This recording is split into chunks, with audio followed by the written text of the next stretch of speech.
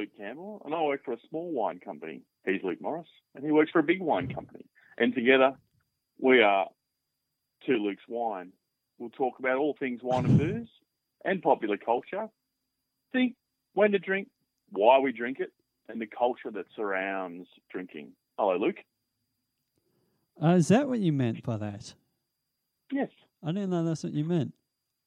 You have an actual script. I didn't know that was scripted. Last time you did that, I thought it was all off the top of your head. There you go.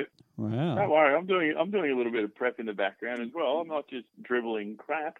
I am just dribbling crap, to be honest with you. I'm just making some notes while I've had half a bottle of sparkling, long hop spark. What do you know of the Adelaide Plains, Luke Campbell? Well, the Adelaide Plains is that long stretch of flatness between Adelaide and the Barossa. It's hot and it's dry, Luke. I wouldn't say it's traditional sparkling land. I did a little bit of research on it because I'm drinking a sparkling from there pretty much as we speak. And Yes. Primo Estate hail from Adelaide Plains, apparently. There you go. I thought they were at McLaren Vale based.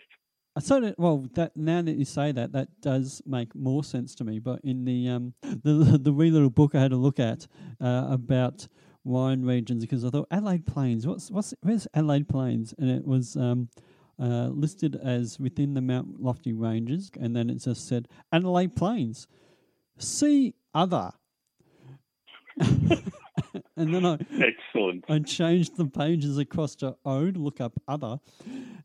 And it just said, LA Plains, bulk wine, except for Primo Estate. There you go. That was it. It sounds like the unsung hero of Australian wine, really. Oh, yes, it is. Well, if you ever drive from Adelaide to the Barossa, which a lot of us have done, and I'm sure the listeners have done, there is not a lot there in the Adelaide Plains, I must admit. Sounds like a lot of vineyards there.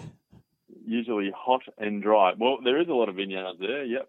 But not a great deal else. So what's been happening in your wine world this week, Luke Campbell? Oh, I was amazed this week, actually, and the older I get, the less amazed I get, actually. But this week, for the first time ever, my one eyebrow was raised at Coca-Cola entering the alcohol market in Australia, which is a definite first for them. Is it? Haven't they been tied in with Foster's, Amatel taking over South Corp in the past? Well, but they've always traditionally stuck to the realm of non-alcoholics.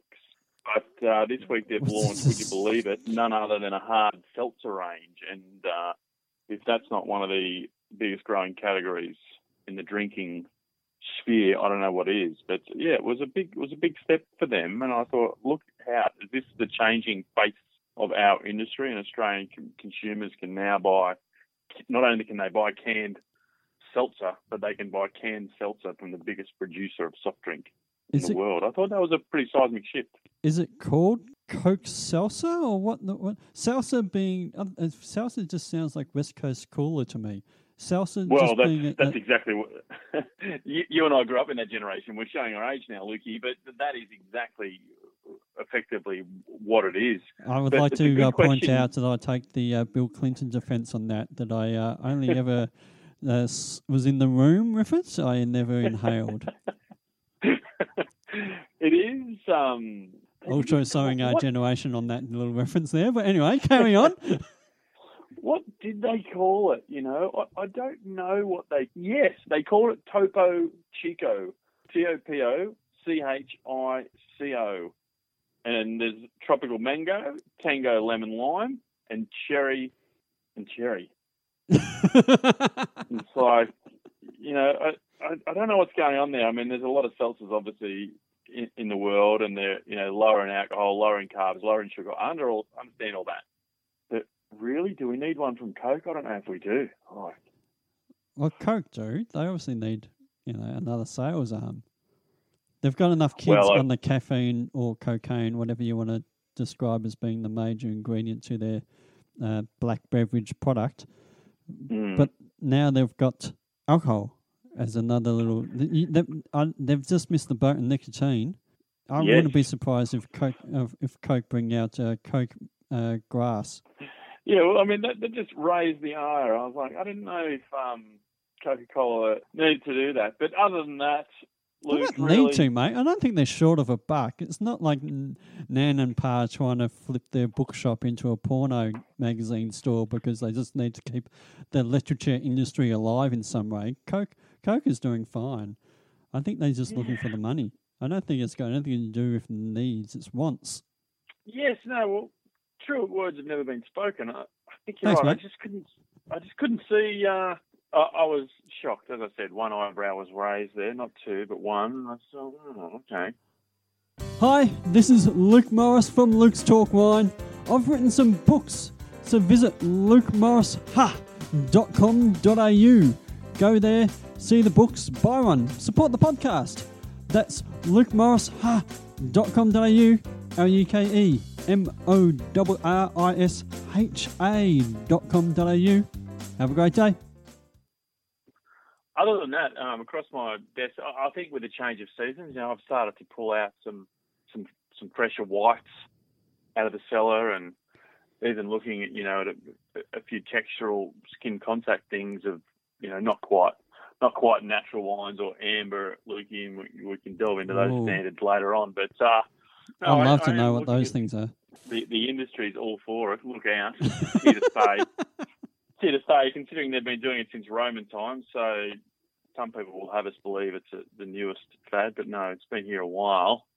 But yeah, textural whites. I've been looking for something more in just my straight up malolactic fermentated Chardonnay recently. I've been looking for something more kind of richer with an array of different aromas that I'm used to.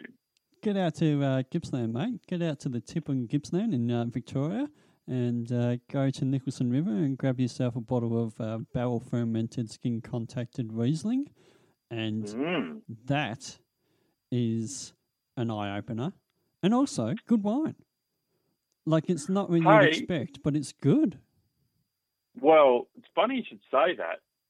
Out of Gippsland, how many good producers are coming out of Gippsland at the moment? Between Fleet Wines, Dr. Folk. I could rattle off a few, actually. And sounds like you're not going to. You've just stopped. No, well, you think of all the young guns of recent times or whatever. A lot of them are coming out of Gippsland, whether it be Philip Afar at the upper end, or whether it be Dirty Tree. And you've just given me Nicholson River as well, Lucinda Estate. There's a stack of these kind of great producers coming out of Gippsland right now, and they're doing everything, whether it be wines, food, or fresh produce. It's fantastic. Well, that's the thing. I remember having a trip out to Gippsland many years ago, and it was a junket through work, and I don't know if I really bought much Gippsland wine afterwards. I had to try and talk people into it. But the thing I remember most was how lovely the area was, and just it was green and lush, and they were like, oh yeah, it's always like this. And I was thinking, this is actually great farming land. It makes good sense for it to have good fruit production. I don't know what the soils are like. I don't know all the terroir influences, but it makes sense that it can grow the stuff that you're supposed to make it out of, wine wise. Yes. And it's fairly untapped. Oh, absolutely. I remember reading an article actually by Max Allen in the Fin Review. It was a while ago now. I say a while ago, earlier in the year. But he was heralding, Justin Jenkins of Fleet Wines and Neil Anna Hawkins of the Wine Farm, and a few of those guys who've been around a while, but really starting to come to the front now, and to take it to the people, so to speak. And he also mentioned exactly what you do, that it's largely untapped, and the best part of Victoria, as far as production levels, they've been producing since the 70s, and now they're really coming into the frame. And it's got the peninsula to the west, but really other than that, it's got no real direct competition climatically. Whether it's, even, it could be Bass Phillips in its heyday. It could be Neil Prentice at Mandara. There's a stack of great producers down there producing some stonking wines. I'm just going to segue completely out into another topic because something we've got to talk about is music. I didn't realise you had that little intro as a written down intro. So we'll have to look into that as that's our intro. But we need an intro theme tune or something like that. When in that discussion, what is music to wine or wine to music? Because I know from experience in wineries, there's some theory about having some fun, uplifting music keeps the ferment happy as well. Yep. You've probably seen that in other places before, have you? You just went yep straight away as though that's a common thing. I thought it was a weird thing where I was, but we thought it was a fun thing to do. Well, I mean, I don't disagree with you. I think it probably is a weird thing, but defining weird is an alternate normal, right? So weird is just something that we're not familiar with. So yeah, it is weird. And of course, in our wine experience, we haven't had a lot to do with music, but facts show that 15% more pleasure can be taken out of listening to music simultaneously drinking wine. So it stands to reason if you put that into a ferment, which is a living, breathing thing, music will have a direct effect. Wineries and wine producers all over the world, play music to the vines during graison. Do they? Then yes, they do. It's quite common. Beatboxers out and just, well, not beatboxers, not some dude walking up and down the vines going. But the big ghetto blasters, that's the word I was thinking of, a ghetto blaster on someone's shoulders as they're walking around leaf plucking, playing with Brahms or... I don't know if it's Brahms or Bach's Brandenburg Concerto No. 5, to be honest, but I know it is happening, and I know it does happen. It certainly happens. I've heard it and seen it in Italy. It must happen in other countries across Europe. But yeah, whether it's Brahms or Johann Bach, Luke, I don't know, but it does happen. That's for certain. And whether it's happening, I know it happens in vineyards. I haven't heard too much of it happening in ferment, but you just said, you've seen it in fermentation, but the brain's influenced by its surroundings. Why can't fruit be, right? So, well, yeah. Well, it's also there'll be more scientific theories within vibration, and certainly someone who'd listen into this conversation would shake their head and say it's all nonsense. But part of it, I actually think, is within the psyche of the people working in the winery. We were having fun. Yep. Relaxed brains making good wine, and that's what happened. Whether or not you'd say that any of the party tunes that were all blaring out were all plunging away, whether or not we were plunging faster because we were keeping in time with the beat, or whether or not the wine was actually enjoying the tunes. Look, there's probably more to do with the plunging than the wine having some sort of enjoyment, but it existed. The thing with that, though, is as we discussed briefly, there's a classic image of wine must be met with classical music. There must be Brahms or Beethoven or some sort of smooth jazz or some sort of music in that sense. And I don't know. I don't see that as either a rule or some sort of thing that really makes a lot of sense. Oh, without doubt, like drinking wine is a thrilling journey of discovery in itself. So drinking wine overladen with some great tunes, it can only build on that journey, surely. What music? Involving all of the senses. What music do you have any sort of wine and music matches like Campbell? Because I've run a couple. Really? Oh, geez, I could probably give you a couple of... let's hear yours first. Go. I'd probably have a couple. But as a sommelier, I would have a couple. But geez, I'd love to hear yours, Luke. As a sommelier, you have to have a few wine and music matches. That's part of the bizzo. Wouldn't you? I think I did a tasting for. I was going to name actually, it was in the UK. It was HMV. I don't think they even exist anymore as a business. But Wow. we did. Wolf Mother had just been crowned within Australia, in the world. They'd just started to break some waves. Again, dating myself, and I paired that with. I think it was a Shiraz Cabernet, and I think there was a bit of Tempranillo in there, and I was saying, this is a wine that's got a bit of oomph, a bit of funk about it. It's a three grapes just going at it, having a bit of fun. Here's Wolf Mother, 3 musicians, guitar, bass player, drums, having a bit of oomph, having a bit of go about it. Taking something that's a bit traditional and adding a new slight spin to it. There's my food and wine matching, my wine and music matching. And they were like, I can see that. Because they were all into the music. They were like, but yeah, I can see that connection. And the next one I did was a band that I don't think exists, and they're not very popular in any stream. But the people I was talking to knew who Explosions in the Sky are. They're like a melodic band using traditional, what you might sort of say rock music but no vocals and a lot more slow paced, but with beats and ups and downs and very orchestral kind of rock music, I guess, and as a stretch to describe what it is.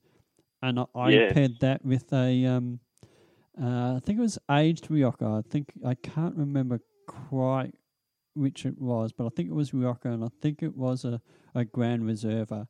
And I said, okay, so this is an aged wine, and it was looking aged. And I said, what people are expecting from something that's got, weight and everything is power and sort of in your face. But Explosion in the Sky, they don't have lyrics. Then it's not something that you have to, you get a bump over the head and just told exactly what it is. You have to sort of have some sense of the melody and some sense of the nuance that goes within making that music. Same sort of thing with aged wine. You have to see this sort of melody and the age, and you see past any sort of upfront lyrics and into the real detail that comes through. And that's what you're looking at in this wine. And they're like, yeah, we see what you mean. Okay. Whether or not they were drunk enough to just agree with me, or whether or not I made sense. But Being drunk enough has something to do with it. Thanks for your feedback. Okay. No. I think if you were to agree. If you were to try and draw some other analogies, there might be things like I want to be mean and say maybe New Zealand Sauvignon Blanc and K-pop, but K-pop probably has a bit more to it than New Zealand Sauvignon Blanc. Absolutely, I tend to agree. But what about something like maybe go for something traditional like maybe jazz and Pinot Noir? They're both kind of technical and intuitive and ever-changing, but that you'll never experience same sound or wine twice, whether it's Miles Davis or Burgundian Pinot Noir, or whether it's kind of Billie Holiday and Oregon Pinot Noir. They're never going to be the same twice, but they are technical wines. You have to be intuitive about it, but that could work. Or what about, you mentioned Cabernet before. I reckon Cabernet would probably have to go with country, wouldn't it? It'd have to be Cabernet country. Really? Country music mate. Goes with something? Yes, mate. It goes with Cabernet. The wild berries and the kind of briery kind of notes of Cabernet. Just get it in there. Cabernet and country. Think kind of Willie Nelson or Taylor Swift more currently. This could be the greatest kind of country music. Yes, absolutely, mate. You go from the often romantic through to the melancholy. Boom. That's where Cabernet sits, mate. It stems from the folk expressions of the rural South. Get the Cabernet happening out there. It's country, man. Wow. I have to. I feel like trying some Taylor Swift and Opus One or something, just to see what this connection is between Tay Tay and OO. Tay Tay and OO. We need that on a shirt, Luke. Imagine that. What is this Tay Tay and OO? But what about something like, you and I know you and I we're not even closet lovers of Riesling. We are out and out lovers of Riesling. But Riesling with that kind of, it's very versatile. It varies in style, but you could just pair it with kind of indie music, grunge even. It just gets that kind of the Smiths and Nirvana vibe or Arcade Fire. No, see, no. I'd have What to would agree you with pair there. Riesling with? Yeah. What would you pair Riesling with? Because my brain, I can see where you're coming from. I'm not saying you're wrong, but my brain just immediately started thinking of like minerals and leanness and the acids and just the purity of it. And then I just thought something like Kraftwerk, just some German electro tech. Yes. I'm picking up what you're putting down. Just, it's very clean, crisp, or industrial kind of music. Yes, I'm hearing electric, computer based. Yeah, you're not talking about Mum and Dad's Blue Nun. You're talking about down and grippy and nervous energy green Riesling. I love it. Yeah, I love it. It's specifically, very, very clary, very. You're drinking it and you just feel like you're having a lot of stones thrown in your mouth, sort of stuff. Yeah. Yep. Not Rolling Stones on the music themes. The stones as in, you're eating I was going to say eating a bunch of asphalt, which doesn't sound good. But well, by that rationale, if you've got some German electro going with Riesling, what would you put with Australian Shiraz? Like classic rock or like? I was actually, when you were talking about grunge, I was thinking of Australian Shiraz because does that? It's not quite the same, but there seems to be a association because Syrah Shiraz, what Australians are doing or have done with Shiraz is sort of that upstart revolutionary where the new world kids stuffing around with your old world instruments. And in a sense, that's what grunge was. Australian Shiraz kind of straddles power and grace, not too dissimilar to the likes of grunge or those styles. You're right, actually. It's a good point you raised because it's a powerful style. It is, and it's got mass popularity. So was grunge. Well, that's weird, isn't it? Because grunge isn't supposed to be popular. No, well, yeah, that was the antithesis. But it's kind of ironic, really, yeah? Well, I was raising this question all because of some theme tune for the show. And do we have some... I'm slightly tempted. Do we want to go to some sort of electro Kraftwerk kind of thing because we both like Riesling? Because I wanted to stick away from the classical jazz thing because that's... it's so typical. But yet, I don't think we really have a typical take on wine anyway. Do we? No, we definitely don't have a typical take on wine. We both drink diversely. We both talk diversely. So, no, I could come with that. If you had a certain electro sign in mind, I'd be happy to support that take-up. Absolutely. We'll do some tests. It's a work in progress. This is episode 2. I'll still edit this up like with episode 1 and put it up retrospectively once we've got a little intro organised. One thing we've got to organise is a couple of ads. I have some books I'd like to sell, so in between the bits where I just edit between the gaps in topics, I'll drop in an ad for my book, and I can make that off the side.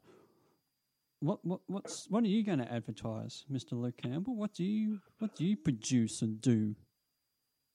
Well, it's a really great question you raise. It is because it's basically the only way you're going to make money. It's a great question. Well, I think at the crux of it, effectively, Vinified, where you think of Vinified as the cellar specialist. We are your wine concierge, effectively. We can source your wines. We can present simple tastings. We can grant you access to some great winemakers and wineries. We do a host of events, a lot of masterclasses throughout the year, and we also run our famous advanced wine course. Vinified is your wine concierge, and you can find these events at www.vinified.com.au, and we would welcome you to the fold. Wow, I think I could almost just cut that straight out of the audio recording there and use that. Is that a pre-recorded script? Or is that all off the cuff? That's just what we do. You're so passionate. You know exactly what you do in a beautiful, bite-sized little recording. Perfect. Do with that what you will, Luke. Oh well, look, we'll do something with that. Maybe I'll put some country music underneath, and we'll see what it sounds like. It is about time to wrap up. I should ask. We'll finish off. I'm having a sparkling from the Adelaide Plains, because where else do you get sparkling from but a great big patch of empty land with a few sticks in the ground between Adelaide and the Barossa?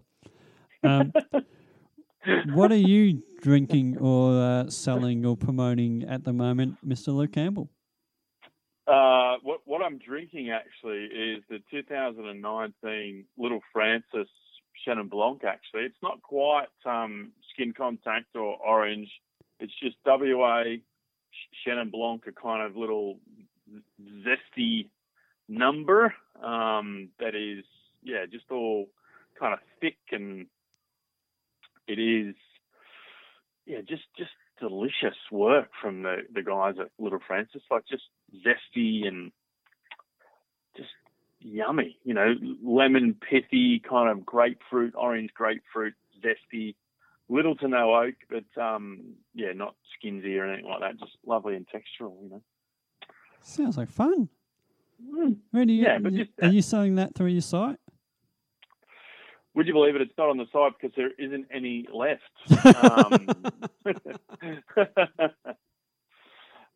No, but so we're not. But I'll make sure that I've got stuff on the site for next week, Luke.